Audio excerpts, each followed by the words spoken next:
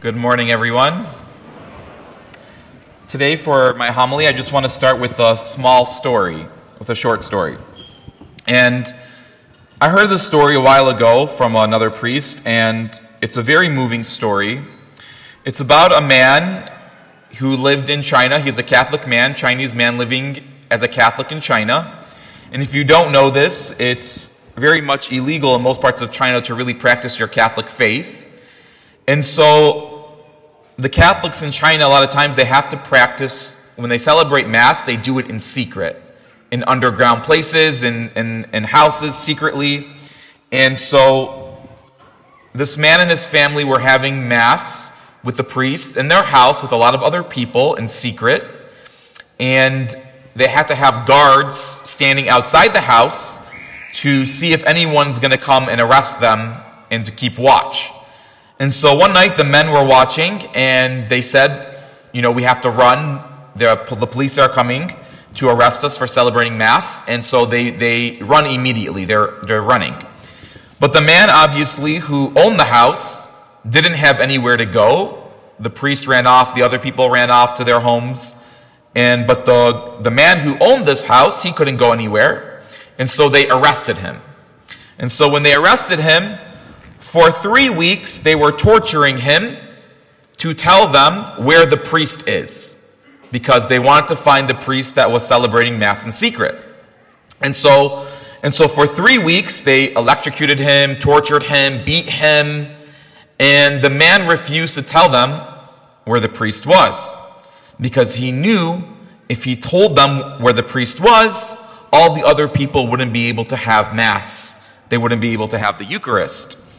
And so after 3 weeks, they realized they're not going to break this man. They're not going to convince him to tell them.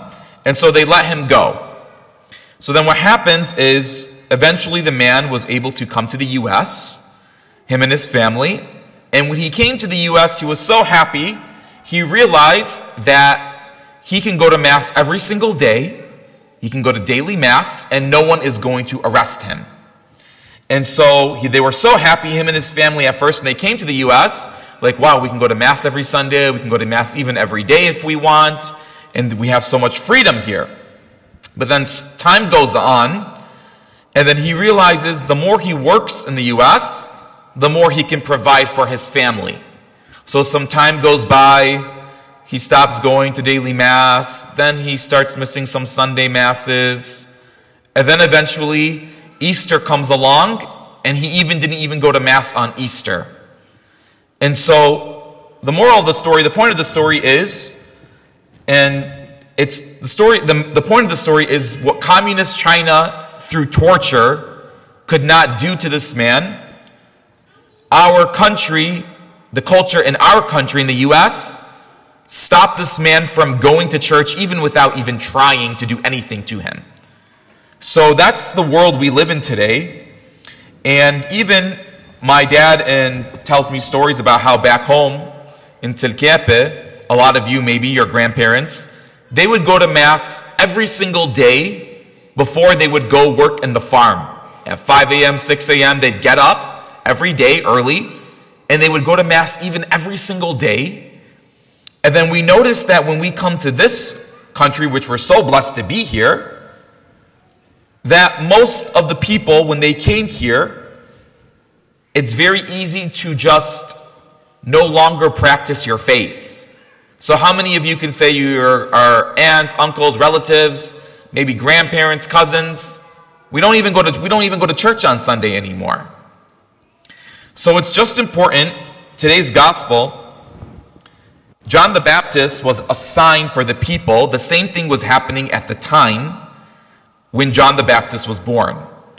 And when Jesus and John the Baptist were practicing their ministry, the Greek culture had attacked the people severely.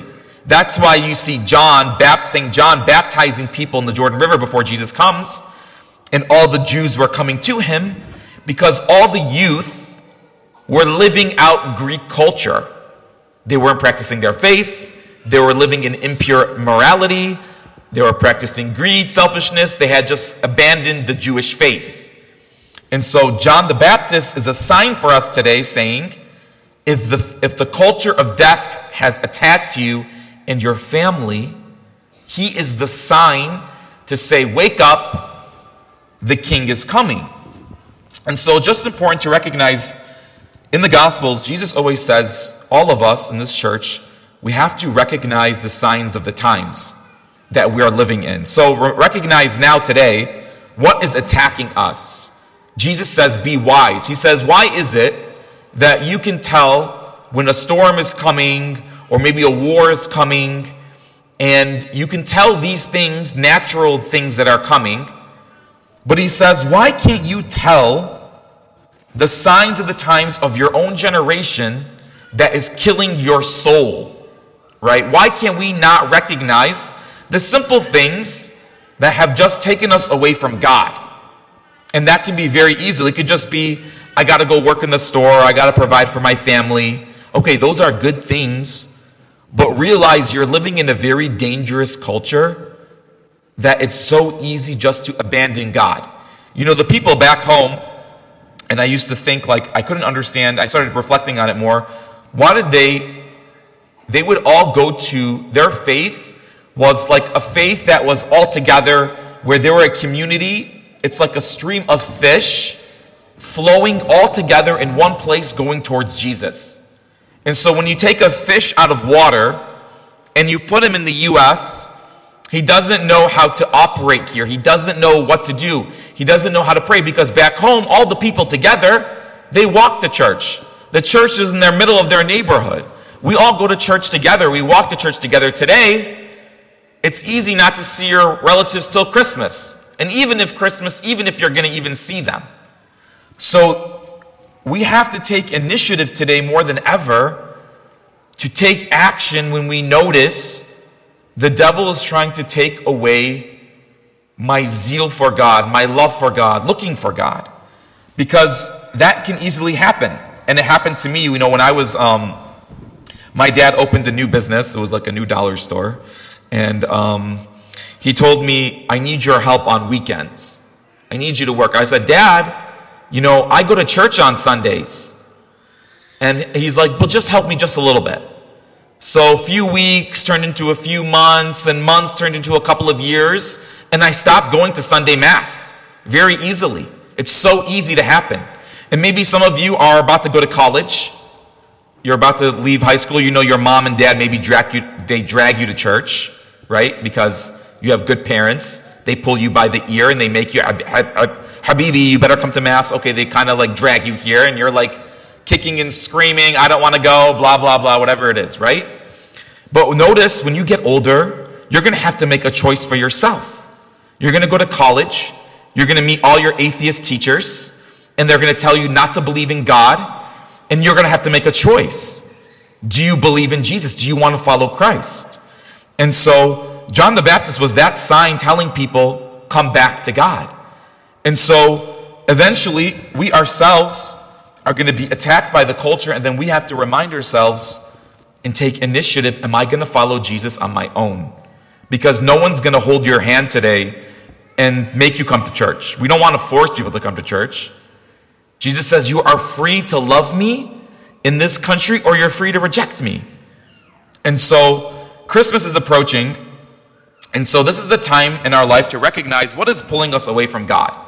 Obviously, you guys, most of you come to church all the time, right? And most of you are here, so you're doing your best to follow Jesus, right? It could be other things that are distracting us from God. Just because we come to church doesn't mean there's a million other distractions. Our phone, shopping, even making pacha too much. Maybe you're spending too much time. You're sewing all the pacha for 6 weeks or whatever else you're doing in your house. Okay, that's beautiful. We do that. But what's taking us away from God? And so we have to reflect this Christmas. How do we prepare for God? One other thing I just want to mention here. So Christmas is coming, right? All of you are going to go over your relative's house, right? You're going to go over someone's house maybe, or people are going to come by you. How are you going to be Jesus to people this Christmas that you only see once or twice a year, right? How is it that you're going to be loving, kind, forgiving, and maybe encouraging other families to come with you to Mass after Christmas is over? You know, it could be very simple. You can change someone's life very simply. You can say to your sister or your brother or your uncle, I really want you to come. I'm not saying they're going to listen, and don't do it in a mean way, but how are we going to invite people back to church this Christmas, right? Maybe I'm going to sit with some of my relatives and say, I love you, but I want you to come back to God. It's not saying you're the most horrible person. I know you believe in God, but you're distracted. You're distracted from just wanting to provide for your family. I want you to come to church with us. Because sometimes we need encouragement from our family members, our brothers or sisters, to say we need to turn back to God. And so a good opportunity to do that this week is going to be, we're going to have some confession nights. So Tuesday, a lot of the priests from the diocese, we're going to be first at St. Joseph. We're going to go to St. Joseph from 6 to 9 o'clock. They're going to have confession on Tuesday, this Tuesday. From 6 to 9 o'clock as well. On Wednesday at St. George, a lot of the priests were all going there. They're going to be 10 priests. At St. George from 6 to 9 o'clock on Wednesday. And then on Holy Martyrs, we're going to have confession from 6 to 9 p.m. at Holy Martyrs. And so, making a good confession and inviting those maybe who haven't been to confession in many years, even before COVID, or it could be 10 years, 20 years, is a good way to help people have a fresh start. And that fresh start can be very simple. How did St. John the Baptist do it? He was simply baptizing people in the Jordan River. Be cleansed of your sins, change your heart, and come back and prepare yourself for Jesus. So let's pray at this Mass to be good witnesses for others this Christmas and to lead people to Jesus as we prepare for his coming. Amen.